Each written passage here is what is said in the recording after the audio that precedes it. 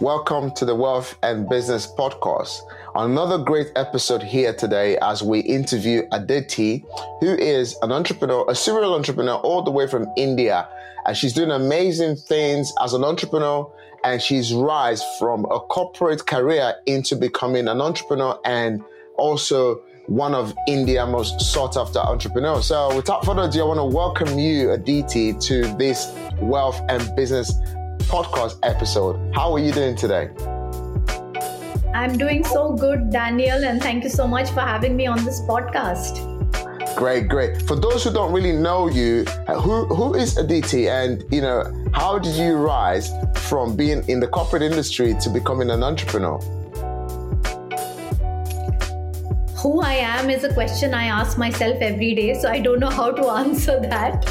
But yes, I do identify myself as being an entrepreneur, and I never thought I'd become one. So that's something that everybody out there should know. I was quite happy at my corporate career. I was working for a venture capital fund. I had done my MBA from a great college, so I went to Duke University in the US. And, I was all set to just pretty much continue down that path. But then what happened was that, we had invested in a company we had invested about 50,000 pounds. And suddenly the entrepreneurs decided that they didn't want to run the venture anymore. So we had a choice. We could either shut it down, or I could step in and take the roles of an entrepreneur. And that's exactly what I did, because it was in the travel startup space and I love traveling. So I thought it was something that I could do, something that I like to do. So I just sort of stepped in and said, let me see how I can take this forward. So no entrepreneurial background till then, and quite happy in my corporate career. I really didn't know what I was signing up for, honestly. Wow, amazing. So I really see how you turn diversity, how you turn a challenge that could have actually ended that that organization, having invested £50,000, and you stepped in. You see, a lot of females, right? A lot of women who are out there. I respect a lot of women. I'm married to a wife. I've got a daughter, and this is one thing I always say. Right, it's so important that you guys play a massive role in the lives of every single man. In fact, in the life of every, economy. Without the women, there is no economy. And I respect women a lot. And I say this all the time. You guys are the foundation. And you just turning that situation into say, you know what, I'm just going to go and do it. And since 2014, your business has literally grow and grow and grow and grow. And some reason, some other females as well could have actually just said, you know what, it wasn't for me. Let's close the business, and they continue that part. But how did you literally just, step into it and obviously taking your business to one of the most talked about businesses in India today? So first, like I said, I didn't know what I was stepping into. Maybe if I'd known, or if I'd been a second-time entrepreneur, but no, that's not true. I have been an entrepreneur, and now I don't think I can go back to the job. So I think I'm more of a yes person. I like challenges. Honestly, I also did not want to remain in the venture capital industry, because being on the other side is pretty boring, right? I mean, there is no execution as such, right? You're just meeting people, you're gauging if you want to invest in them. It's all very consulting sort of life, where you're making appraisal notes and Excel sheets and PowerPoint presentations. There isn't any realism to it. And when I stepped into being an entrepreneur, what I love about it, and what I still love about it, is that you're actually creating something, and you can see something very small grow. Yeah. And Yeah. that is the most beautiful thing that you can really think of. And going back to your point of how we are pivotal in everyone's life, that is also one of the reasons, right? Because we are attached, we are passionate, we like to do things a little differently. Our takeaway of success is not just having a business, but also having a family, having a child, and looking at everything in a very holistic fashion. So while I would say that the being an entrepreneur is a million times tougher than being in a corporate job, and let me tell you, I had terrible and really tough times during my journey with V Resorts, but it gave me so much learning and it gave me so much satisfaction that I don't think I can go back to now making PPTs and Excel sheets. And if nothing happens in front of your eyes, if you're not able to see change happening in front of your eyes, I don't think I'm interested in it. So I'm very on ground focused, very execution focused. And I think these are key skills. I mean, skills which will be valued at any workplace and which I never even knew about when I was working. I never even knew about these things. So the learning scale is too high. And if you are even a slightly curious person, you would really, really enjoy it. Wow. Of course, there are other consideration as well. Women do like the flexibility. They do like calling their own timings and so on and so forth. But to be very honest, when you're building a startup, those things are not in consideration. You're spending more time. You're giving more effort actually, rather than less. So in the initial years are definitely more tough than being in a corporate job. You mentioned right here, in the beginning of it, you just didn't know what to do. You never probably never thought you would still be standing, you know, 8 years later, or just under 9 years later, you still be standing because it was just something that happened to you. And when it happened to you, you had to step in. Now, let's look at this conversation from two perspectives for our listeners. Number one is you didn't have the set of skills that was required, but you had invested £50,000, and all of a sudden now the business was about to pack up. What was your Yeah. mindset thinking in stepping into this business without no skill, without no experience? You've been in the corporate industry for a while. What gives you that sort of will, that you felt, okay, I can come in and I think I can make a change? And you've run this now for over 8 years and it's done absolutely well. What would your mindset like? Because a lot of, you know, I use my wife as an example. My wife has been in the corporate industry for 25 years, and God bless her. She just, she resigned to join our business last year. So April this year will be about a year. And she's still in that Wow. transitioning from the corporate life into being an entrepreneur. So there's still some certain things that are quite confusing to her, because an entrepreneurship mindset is you've got to get up and do it whether you like it or not. Absolutely. You got to bring the money in whether you like it. It's like you don't have a choice. So it's either you win or you Yeah. die. What one is it going to be? But for you, you were able to make this transition when somehow, no disrespect to females, but a lot of females would go back, just say, "Oh, I can't deal with all this headache." But however, let's either sell it, let's just give it away, let's find a male, who can come in, because entrepreneurship is not for me. What was your head? Where was your head at? Okay, so no, I never really thought of saying no. I was very curious to see what happens. Of course, the people who put me there, there was a whole board. We were an invested company already. There were VCs who were present. I think their comfort, the way that they gave me comfort, that what, don't worry, we are there. We've run businesses, and we're just going to teach you how to do it. So there is Hmm. this whole debate about can entrepreneurship be taught. Okay, and I'm a really good example at that. I may not have great risk taking ability, and I still don't, by the way. I still don't think about putting all my eggs in one basket or something like that. So I still Yeah. don't have great risk taking ability, but at the same time the skills were literally taught to me. And honestly speaking, I did have the comfort of the mentors and the advisors and the board, that they will be with me and we will be sort of running the company together, even though the face of the company would be me. And that really did happen, honestly. After some point, it really got irritating, also, let me be honest. But in those initial years, it was critical. It was really important that.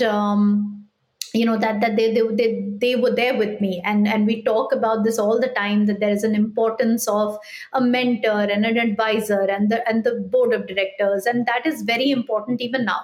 So while you would think that an entrepreneur is completely alone or completely, like you said, that we have to bring the money in, and that is a fact, that it's totally our responsibility.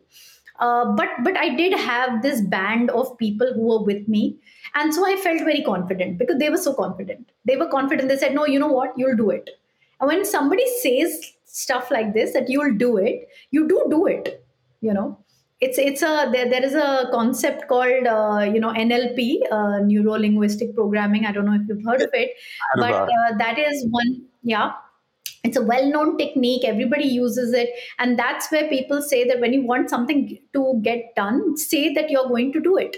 Don't say you're going to try, don't say you might be able to do it. Be very clear, just say you will do it. And when somebody says you will do it, you really believe them, and you think that, yeah, I am going to do it, and now I'm going to prove them right. So I don't recall who said that, but another, I think one of the CEOs of the Fortune 500 companies, maybe Jeff Bezos, I don't know who said that, but they said we had to do it because our friends believed in us so much that we said, okay, now we just got to do it. So that was really where my headspace was at that time. But let me tell you, I did not plan, or I did not really have experience that I have now. And so it was not an easy journey at all, because at some point of time, the investors then start playing the investor role and will move away from being your mentors. You will have new investors, you will have new set of responsibilities. And one mistake which I did really make, and I talk about it a lot, which is that I was a sole founder. And in fact, during a time of about 2010, 2014, there were very few entrepreneurs in India, women entrepreneurs who had been funded. Okay, and I happen to be one of them. And during this time, I see most of these entrepreneurs were all single founders. And we never really realized the need for a co founder who would be able to shoulder and help. So just like you said that your wife has joined, I think it would be critical and it would be very important, because at a certain point of time when you start scaling, and that's when life becomes really tough. It's when you start scaling and when you start really monetizing is when you need others to shoulder responsibility, because otherwise, as the founder and as the CEO, you are pretty much responsible for everything. So if the yes. sales vertical fails, you can't go back to you and say my salesperson wasn't good. Not our problem, it's your problem. So everything is comes onto our head. Wow, wow, wow. I really love how you said that everything else really comes on our head. And when you start to monetize, you mentioned there, it is the responsibility of the CEO. And somehow this is something that a lot of partners sometimes when they get into businesses, this is something that sometimes they don't understand, as a startup, because obviously you have the startup business, you have the growing business, and obviously you have the striving business before you have the thrive. So now let's kind of really deep down. You've been put in this situation where you had to take over this business. How did that affect you in terms of being a mother or being a wife, or being being in a situation whereby you have that responsibility as a woman? Because the woman's responsibility is being always this: a woman is a nation, a woman is the foundation, a woman is the bedrock of every home. All right. A woman's role in the family is like managing the family is bigger than managing the business. And that is one of the largest role of a woman. And in where I come from and how I've been brought up and how I've been raised, a woman plays such a vital role, making sure everyone is okay. How did that have an impact, making that transition where you are in the corporate world and now you're not having to lead your team? You're not having to obviously not let the team who said, believe in us. We're there with you. We're going to do this together, regardless of how it's going to be. How did you manage in this all combination? Because I think this is quite going to be important for the audience, especially for myself. If I'm quite right, I think currently, before now, I think 60% of my clients, in terms of my coaching program, where I coach people how to build wealth, 60% were females. And if I'm right, I think it stands at 50-50 now. So 50% of probably a lot of our audience are females as well. And I really want you to kind of dig deep into this. How did you manage the family, manage your new venture, and having that transition? How did you deal with these three combinations? So, look, I mean, everyone has that 24-hour window to do what they got to do, right? And honestly, I mean, I would be doing a disservice if I say that, oh, it's very simple and you can manage everything. You actually can't. Mm, Okay. So the answer is that I didn't manage everything. That is the answer. I was so focused on managing my company that everything else had to take a back seat, and there were other people who were responsible for that particular vertical during that time. So and these are pre-COVID days. You remember, you got to be in the office. If you're not in the office, your team's not in the office, and you remember that world as well before COVID happened and things could happen remotely. So we had to just be there, right? So here's how I managed to do it. In fact, I built my home, which you can see at the back. This is my office. yeah. We actually built it during the time I was building my company. So Mm, that whole vertical was actually managed by my husband. And thankfully, before I got into V Resorts, he was in an investment banking role, which was oh, crazy, as you can imagine. The top five, the big five, he was in one of those companies. And you can imagine that it would be very hard to do anything when you're there, because you're working 17, 18 hours a day, right? yes. But thankfully, he had left that. Mm, And he was also trying to figure out what to do himself. And then he had this 1 year hiatus where he could really focus on making the home. And mm, I remember I had nothing, no, not even a little bit of, maybe I just saw the architectural drawings when they were made, but I yeah. could not devote any time to figure out how the room should look, what the light should be like. And so when the home got made, and it took like a couple of years to get made, the Yeah. entire structure and everything had been done by my husband, and I had no Mm, say in it. Okay. That took a back seat. Of course, the easiest thing that takes a back seat is friends. So social life always takes a back seat, and that is something which I feel is okay. I don't see yeah. that as a problem. That's okay. And where my son was concerned, he was look, about what, 8 odd years ago. So he was about 6, 7 years old. All right. Um, and he was in junior school and things like that. So the entire vertical of looking after his food, or looking after his schedule, looking after his plan, was managed by my mother and my mother-in-law. So my mother doesn't work full time, and she used to be home during the day. My mother-in-law is a doctor, so she used to work in the day but come back early and then take care of my kid. So I literally wasn't there, and that is the answer. That it is very tough, and you do have to, you will be giving up certain aspects of your life to build this out. And especially in my case, see, because in my case, I always had a set of bosses who were above me. I had the board, I had the investors. So I always was answerable to them. And it wasn't like I am the CEO and I know what I'm doing. Now, of course, I'm very smart and I know exactly how to play it. But at that time, I didn't. So I always took the mentors and the advisors to be my bosses. I don't know what else to call them at that time. And if they would tell me something, I would focus on delivering it. And that Yeah. would be my priority. So, not the vacations, not the, no homework doing with the kid, no feeding, no taking care of his schedule, um, no building the home or doing anything else, no social life. So you take from it what you will. But the fact of the matter is, especially initially when you don't have the skills, I feel I do better now because I feel I do have the skills so I can work smarter. But there I just had to work hard. I was really working hard, and that's all I did. I put in all my effort into that. So and it took away, and you got to be okay with that. Wow. I love how you said that. It took away a lot from you, but you had to be okay with that. Wow.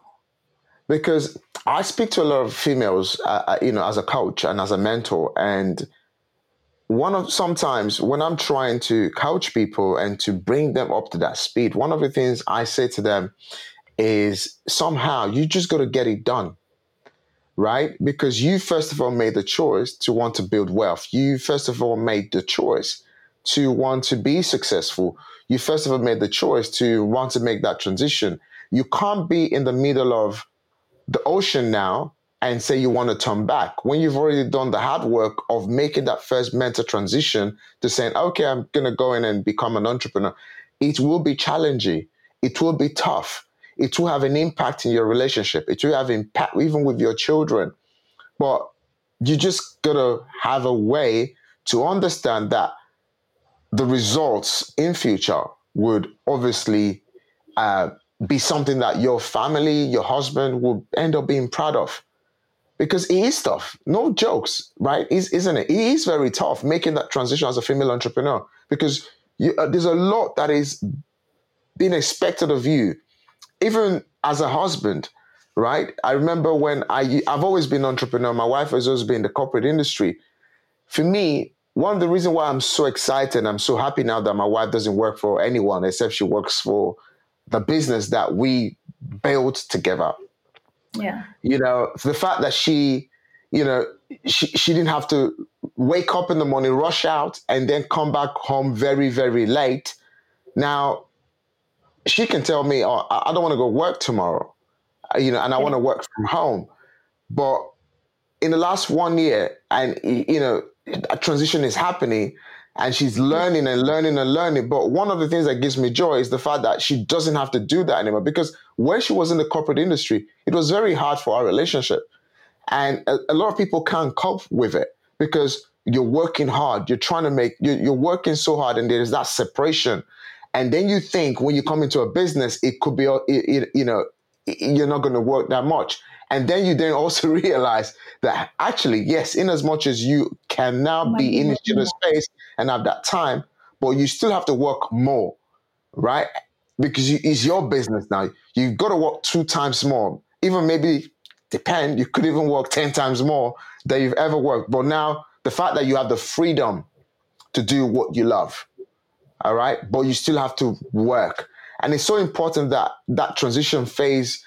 Our female entrepreneurs should understand. Yes, no one is going to tell you, what we're saying. A lot of people are probably not going to, say what we're saying and say, oh, it is tough, but embrace the fact that it's better for it to be tough as you being a female entrepreneur than to embrace in a career or in the professional world that it's tough and you're busy building something else. So I really want to kind of just dig that out from what you said.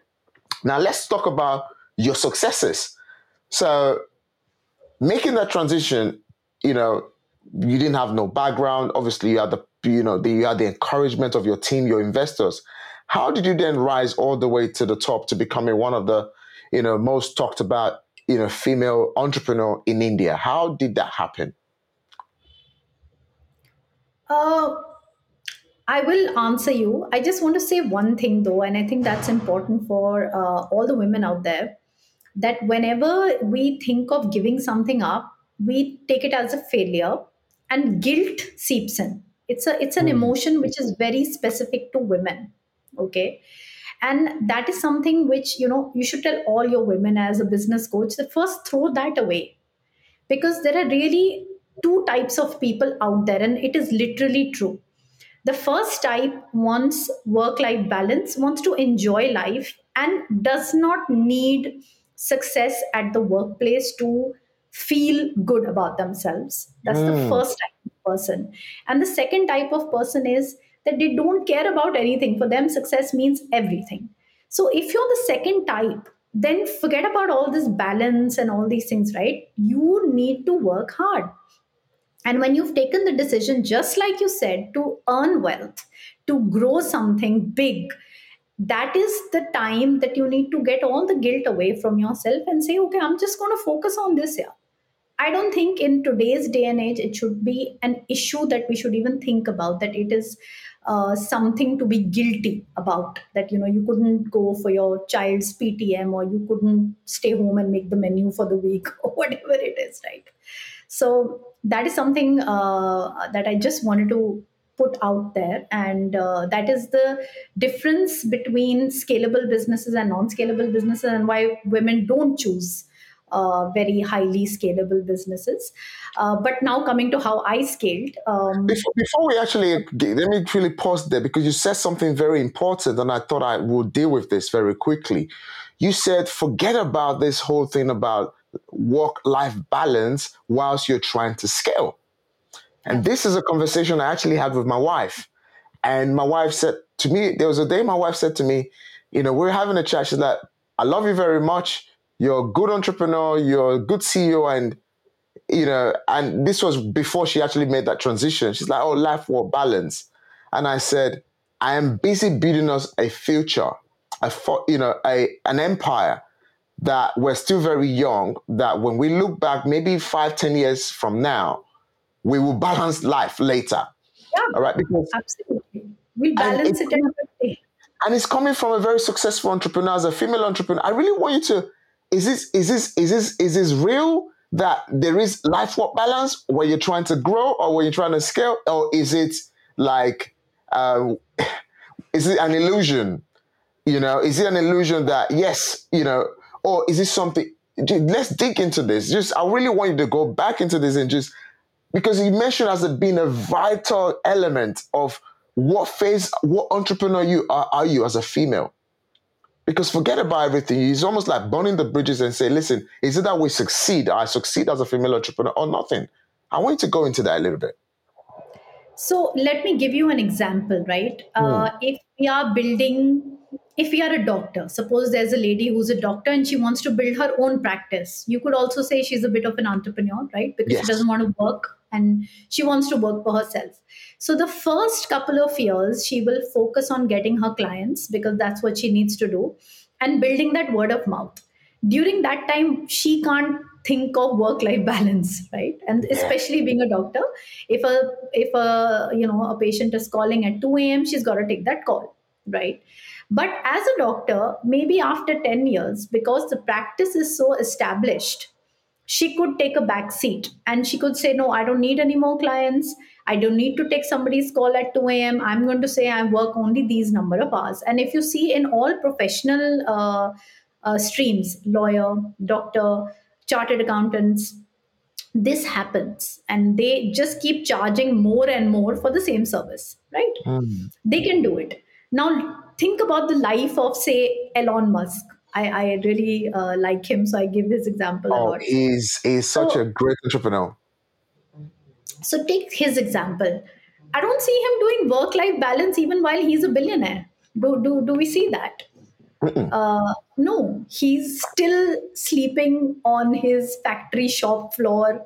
He's still trying to make the numbers work for Tesla. I mean, he's still doing everything. He's still trying to take over Twitter and all that. So, my whole point is that for a person who believes that there is not, you have also pegged your success at a particular point.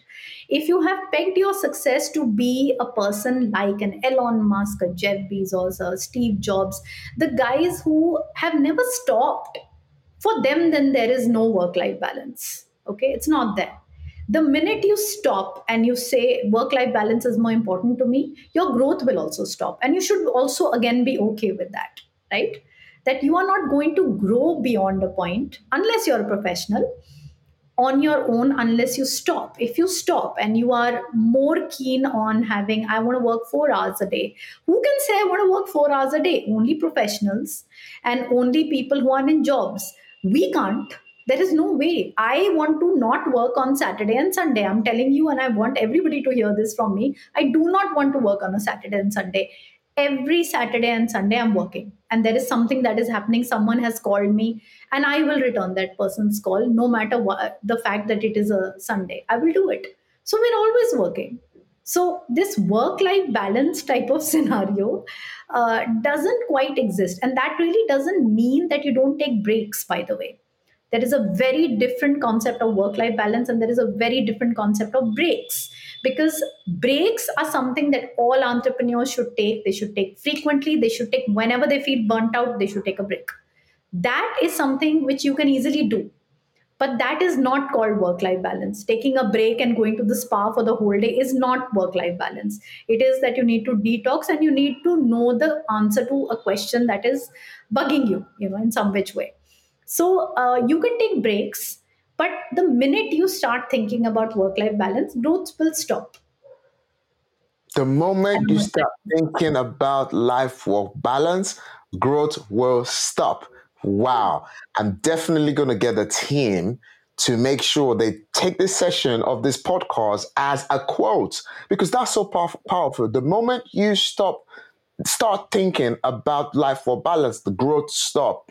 And the yeah. reason why I'm really pondering on this is because I really want to encourage a lot of female startups, and you've done really well, building a global business. So all the way from India, and you're managing a business in India, and you're also managing a business in the United States of America.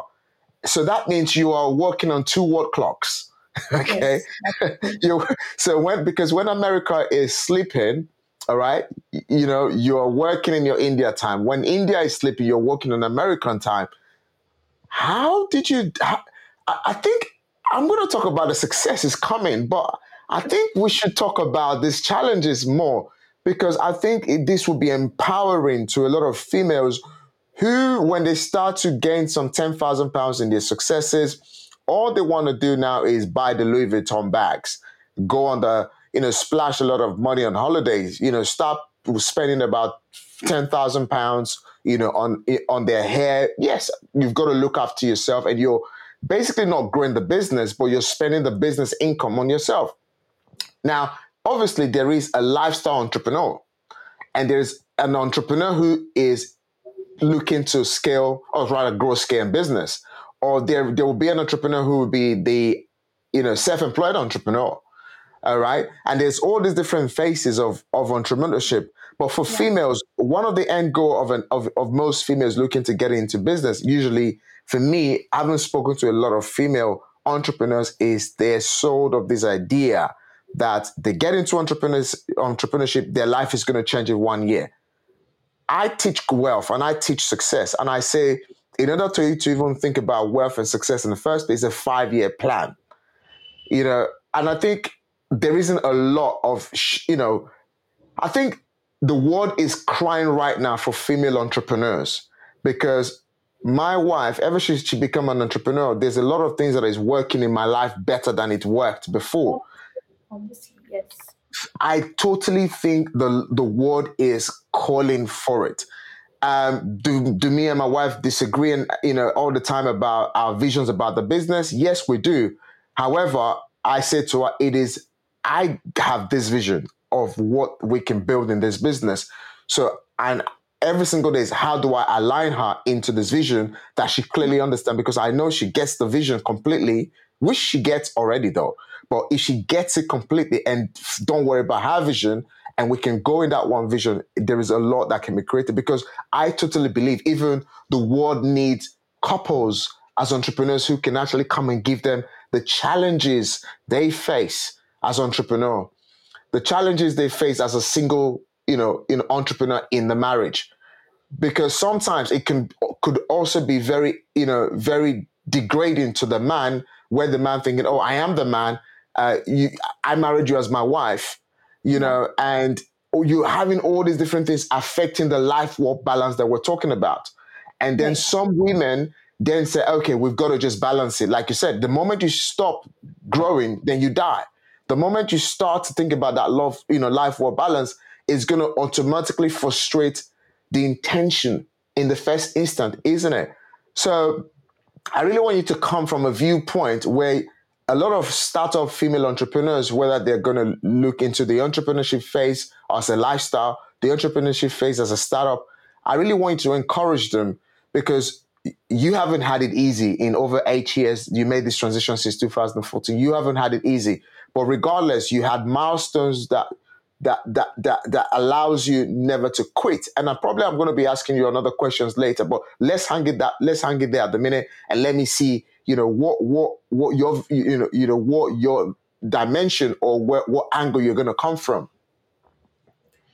I feel that, and women usually are pretty self-aware. Okay, so I believe that they should very early on know this about themselves. Are you very ambitious, or are you happy with some amount of growth, maybe the Louis Vuitton bags. By the way, I've gone through that entire phase, so everybody goes through that. I'm okay with that as well. But again, it's a phase. I swear, it comes. Your initial success is, that's all you want to do with the money because you have no time. So to compensate for the time, you buy those bags and you spend that money because you don't have actually the time to do anything really. So that's okay. But the point is, you should be self aware. You should know what you like, and I have absolutely no problems with somebody saying that, look, I don't want to be that ambitious. I don't want to be that big. I don't want to be the industrialist.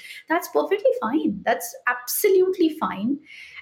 When somebody says that, you should tailor your advice and your your mentoring ability to that particular facet.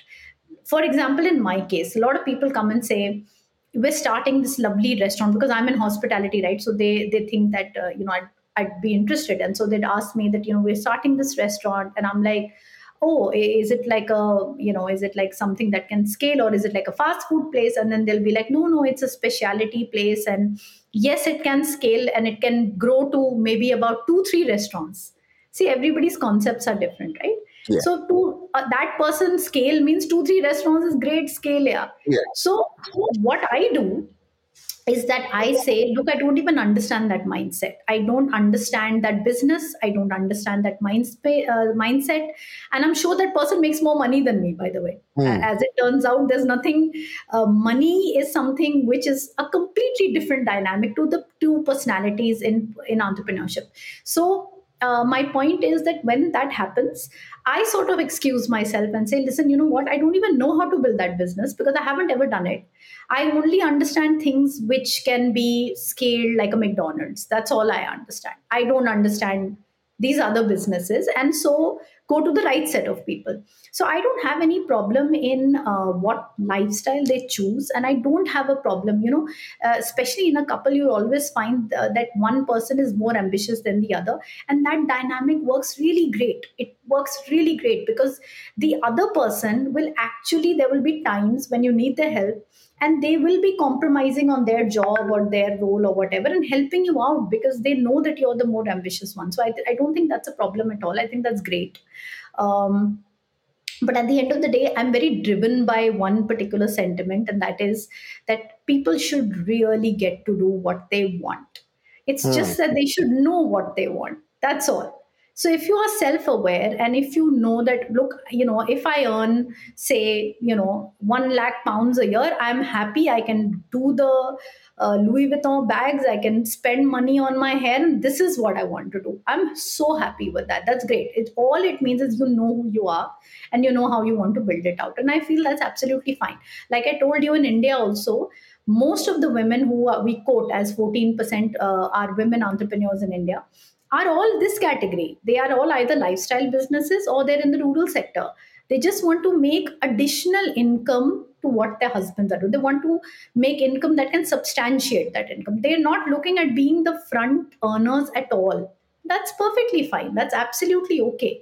But on the other hand, if she is looking at a business that is going to scale, that is going to grow like crazy, then she needs a huge support system, a huge ecosystem to come to her support, because the other things will take a back seat. And I do feel now people are more. I mean, trust me, in India, it's very strange because you will go to the most well-known women entrepreneur and ask her, oh my god, I saw that you and your husband are separated. I mean, so god what, right? So it's also a thing where you should know what you want, and you really can't have everything. It's a fact. So you just need to know what you want. That's it. So I think in this particular domain, I'd say be self-aware and then do exactly what you want to do. So should women be ambitious or should they play safe? There is no such thing. It just comes from inside you. You are, like I said, I never thought of saying no when somebody told me to do this, because I've always been ambitious. I when if you talk to my friends, and I'm always like, so I'll come back to you when I'm win the Nobel Prize. Do you think this essay is good enough for Nobel Prize of Literature? I use the Nobel Prize word maybe two, three times a day. So you already know what I'm thinking about, right? I mean, I may not make it there, but my goals are big. You There want may it. be other Yes, you women want who it. want to play it safe. It's fine. It doesn't matter. It's really not a gender thing anymore. And this thing that you said about more women entrepreneurs to be out there, let me tell you about that also. It's not about playing safe. If there is a woman entrepreneur who wants to play safe, it's great. Join another startup and play your role in it. Okay, so there are a lot of women I know who are in the corporate workplace, who wanted this flexibility. They wanted, to try something new. So I said, okay, join a startup. Everybody need not start a startup. Yeah, you can join another person's startup, support another woman, try and help them, and it's a good mix of working, but at the same time not having the onus of getting the money in or pulling the money in. So you can do that as well. The thing that I really feel about women entrepreneurs, and actually I feel that about male entrepreneurs as well, it is not a question of gender, it's a question of diversity. They just are so complementary. And so a man thinks so differently, and he will bring his perspective, and a woman thinks so differently, she will bring her perspective. They will always fight. But the takeaway is that you are stronger. So I see that that's what women should do. Even if they don't want to start their own startup, be part of the founding team at some other startup. Yeah, it doesn't matter. That's where I feel women can play a role.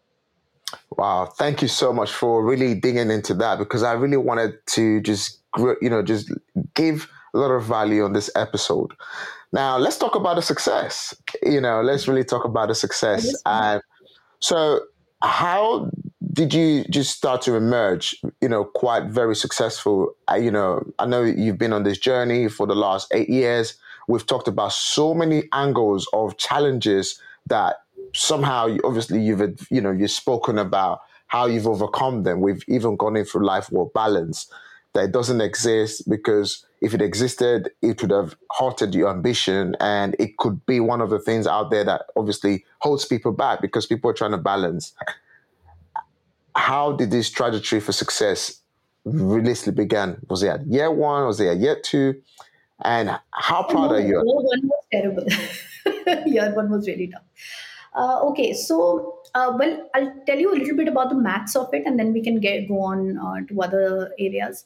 So when I started, we decided that we will do very small numbers. So we'll take a. In fact, there were already some properties that were working with us when I stepped in. I actually scaled that down. There were 15. I kept the top five. And for 1 year, we just focused on the business model. What would we do in those properties? How would they look? What the employees would do? And all that. So we built out the business model for 1 year. It was also a lot of fun because we were constantly traveling to these places, and we had to make all sorts of decisions on how did the signboard look, what did the uniforms look like. So it was a lot of fun, no doubt. uh, that was not the year that we were focusing on scale. That was Mm, the year where we were building our story. What would we say to the, because it was directly a B2C business. So we had to very quickly on figure out what our communication will be to the customer, how we position ourselves in the market. And hospitality isn't as if it's a new industry. It's a known, well branded industry. The only difference in our business model was that we were looking at going offbeat. So we were not doing tourist locations. We were looking at creating tourist destinations. That was very much the tough part of the business, but also, like I said, a lot of fun because the first year was really very creative, and it required a lot of creative focus. And I now, when I look back at it, feel that that was actually the best time because intrinsically I am creative, so I like that part. From the second year onwards, we decided we will scale, but even the scaling, we decided we'll do it in a stepwise manner. So we would take five more resorts, yeah. stabilize them, get them to revenue earn, then take the next five and do it like that. In the next year onwards, we decided that okay, we can really go large because now we had a portfolio of more than 35 properties. So we said okay, let's really start scaling, and then we started taking 10 properties every month, and we could we had a huge team, and we had lots and lots of people who were working on this. So that's really how the whole story played out, and the initial decisions of stepwise growth and everything was quite good. They were really great decisions that we took at that time. um, apart from that, we were never profitable, right? The properties were earning money, but we had such a large staff, and we would have broken even at a level of about 300, 400 properties. Now this is the time when you will realize was the time of the valuation led businesses. So all we had to do was keep raising successive rounds of capital so that our valuation keeps growing. So most of my time really went into that. So from year maybe say three onwards, I was really focused on raising money rather than really running the business per se, Hmm. and growing the valuation, and so on and so forth. So that is pretty much this story. You call it successful. Let me tell you that there are four or five such similar companies. We all got funded together. And Wow. let me tell you, I didn't grow as large as those guys did. There were three companies. You must have heard of Oyo. I don't know if you've ever heard of the story Yeah, I of know. Oyo. Oyo is quite big in London. Right. So, like I said, I never grew as big as they grew. OOS was my competitor, right? And but ultimately, they also turned out to be good for me because they were all in business category. I was always in the leisure category, and they also turned out to be the guys who I would ultimately sell the business to. So that way, it turned out okay. But like if so like I say, when you're in it, when you're in the journey, you don't term anything as successful. So you're saying it's successful. I don't know what you're pegging it at. We were pegging it at those guys. So every time I raised 10 million, they had raised 1 billion, and I'm just like, dude, how do I even compete? So later on, after COVID happens and after you stress it back, you're like, oh yeah, I did pretty well. Okay, people didn't know about it. But when you're in it, honestly, yeah, you don't realize these things. You never take a minute to celebrate the good things. And Yeah. that is something which I want to take a concerted effort in fact, this year, that whenever something good happens to us, we focus on, okay, now let's look at what is the work that is to be done to execute this good thing that has happened Hmm. to us. We never take a moment to really sit down and celebrate and think, oh wow, I've actually done this. That never happened, and I think that was a mistake again that I made. I think that you should always take time to enjoy your successes because it's very fleeting. The next day you'll have a new problem to grapple with, right? So one should take that time. So yeah, so that's how we grew, and that's how we made it. Thank you so much for going into that. And you don't have to answer this, but for the audience, because we spoke about a lot of challenges, I wanted to really be inspired because you started this venture in 2014. And when I read about you, I don't want to mention it, but I want to ask you the question because I want people to see how a small little business, you know, grew from £50,000 investment into as big as it is now. So first of all, let's talk about the portfolio. How large is the portfolio? That's number one, and as well as what is the valuation of your organization at the moment? Oh, so at the moment, I actually sold out the business in 2019 December, just Mm. before COVID happened. And the idea was to stay there, grow it out even further, go for an IPO, all public, take the company public, all the good things that founders think and dream about. That didn't happen because of COVID, so I left the company. But at the time when we sold it, we had about 200 properties across 21 states in India. And we had, so very, very geographically dispersed. Yep. And we had about 3,000 rooms under inventory. We had about 3,000 people working with us. And we Wow. had about 100 people at the corporate level. It was a huge manpower centric business, again, which when I look back at it, it was operationally, it was extremely challenging. And Yeah. so yeah, was definitely at scale. We never really talk about our valuations, but just to give you some numbers, and so that you can make your own assumptions.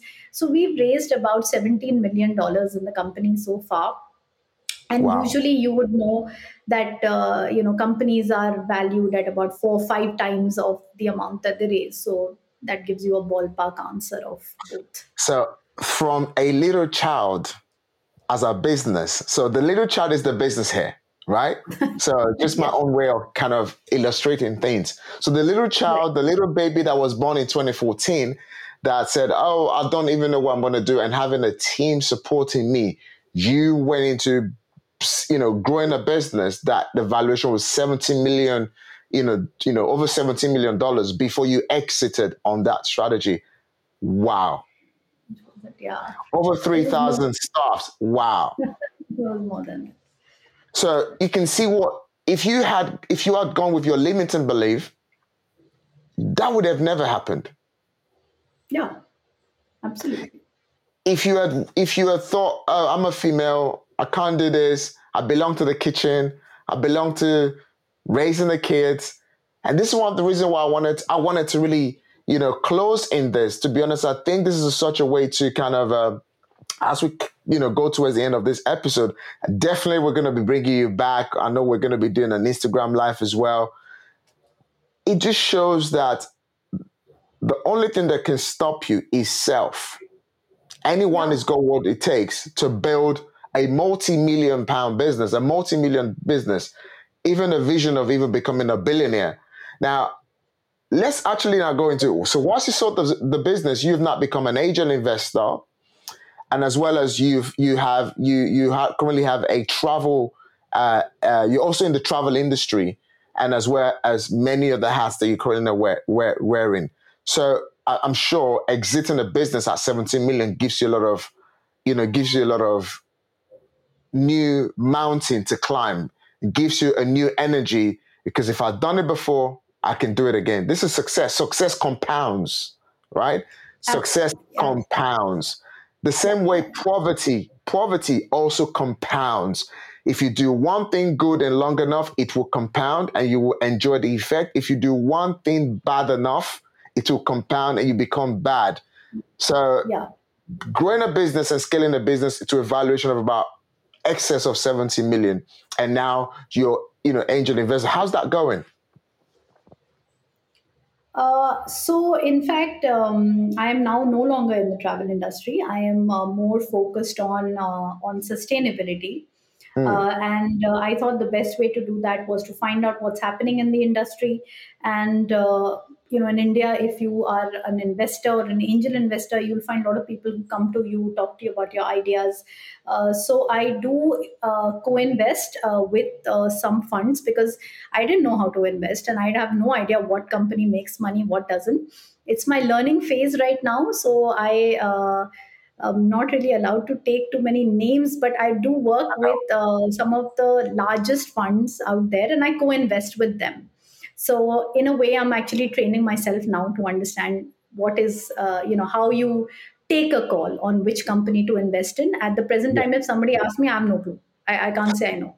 But I do know that I have invested in some companies and they're doing well. But you also know that the climate tech industry is becoming very prominent. It's a big industry, and the capital is increasing in this space. So yeah, honestly, I mean, the companies that are coming out, I mean, the venture scale ones, the ones high on innovation, will anyways be doing well because this is the right time to be in this space. So I'm very focused on being in investing around only climate tech, not in any other sector because I want to learn more about this space.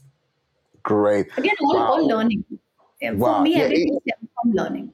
yeah. I mean, you always have to be learning. You always have to be learning because if you're not growing, you're literally dying. So, Yeah. Aditi, as we finish this episode, just give me five very solid, points on. I think I really want to tailor this episode to a lot of females because I want a lot of females to be inspired. Just give me five fire rounds of any sort of advice you want to give. Number one, you want to give a startup.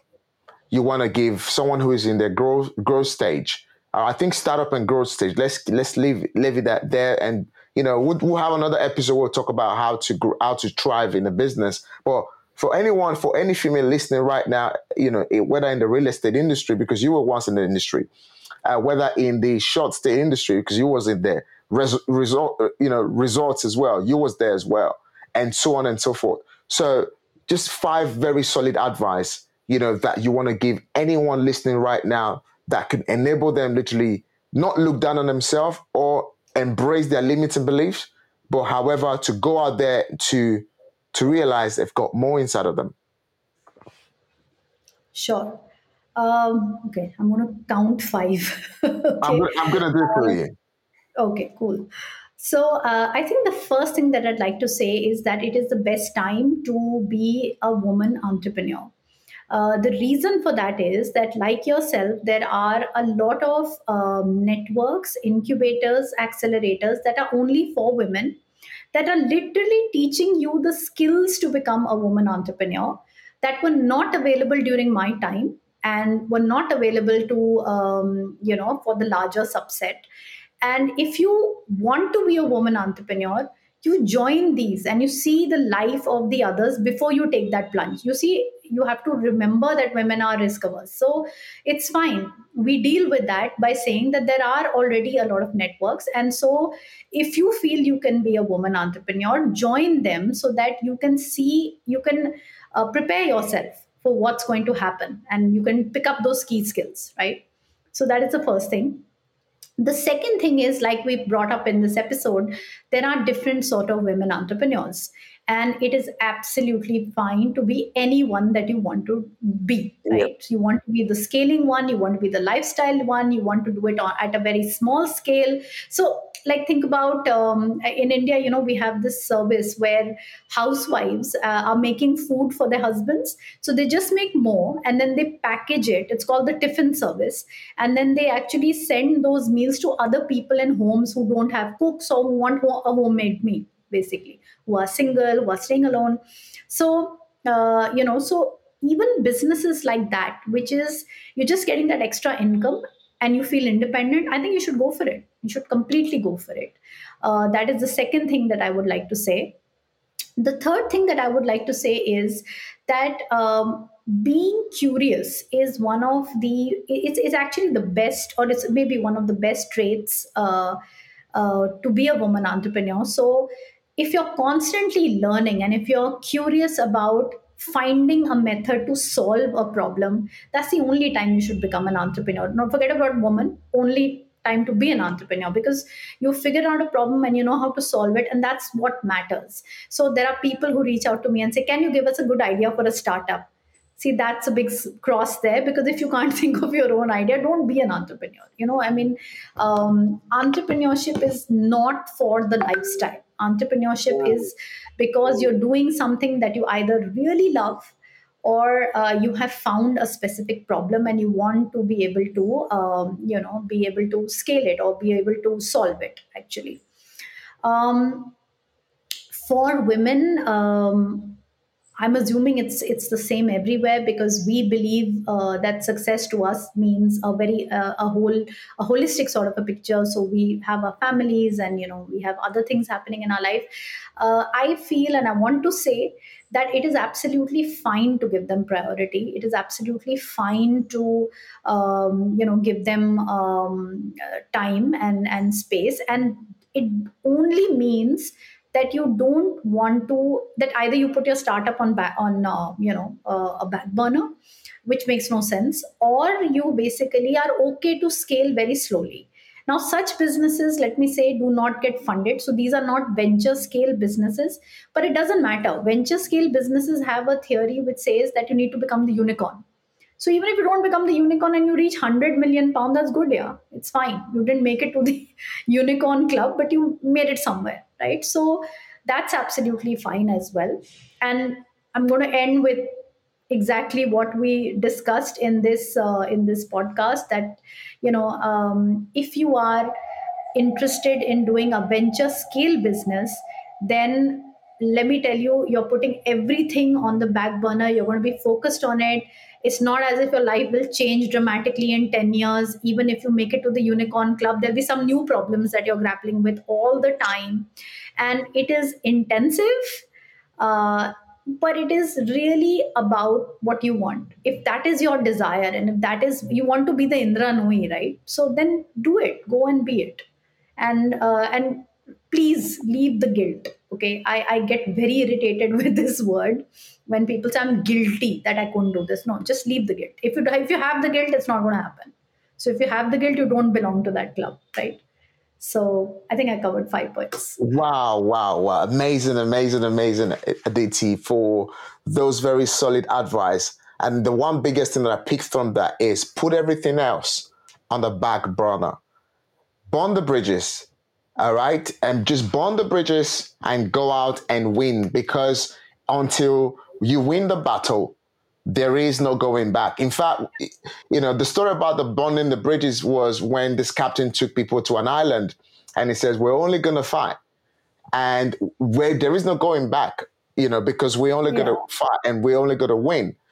And it's so important that once you begin this mission, as Aditi mentioned here, whether you being an entrepreneurship, entrepreneur who is thinking about lifestyle, for just having that luxury style, regardless, go and rise all the way to the top. Aditi, it's been amazing having you at the Wealth and Business Podcast. And I'm looking to bring you back. Definitely, I'm going to be bringing you back, especially to our UK audience, because in our UK audience here, we are very, we do everything safe and we are very risk reversed. It's a reversed country, it's a very risk reverse, female community. And I do believe that, whilst I was doing this episode, honestly, you have just made me gonna go out there to literally want to impact the female entrepreneurship industry. And whilst I'm talking to you, you've given me so much that I've never spoken to a female entrepreneur who scaled a business to 70 million. And when I read about all these different things about you, on the media, whilst I was doing a little bit of my research, to have a conversation, I'm like so blown away. I'm like, I've never spoken to a female business entrepreneur that made a transition into growing a business that big, raising different phases of funds. I'm quite very big on OPM. So, and this is going to give us, our second episode is good. Guys, make sure you'll be ready for the second episode, because these are the things what we're going to be talking about, raising money and, all these different things. A lot of things has come out from this, and I'm so super fired up, excited to have you on the next episode, which will be probably coming up soon. Aditi, thank you so much for taking out your time. I know it's late, coming to about late in India now because of the time difference.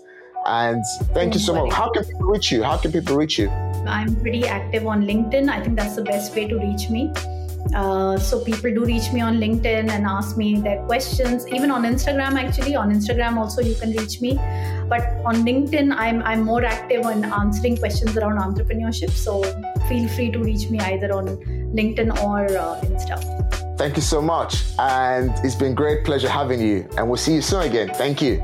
Yeah, great. Thank you so much, Daniel.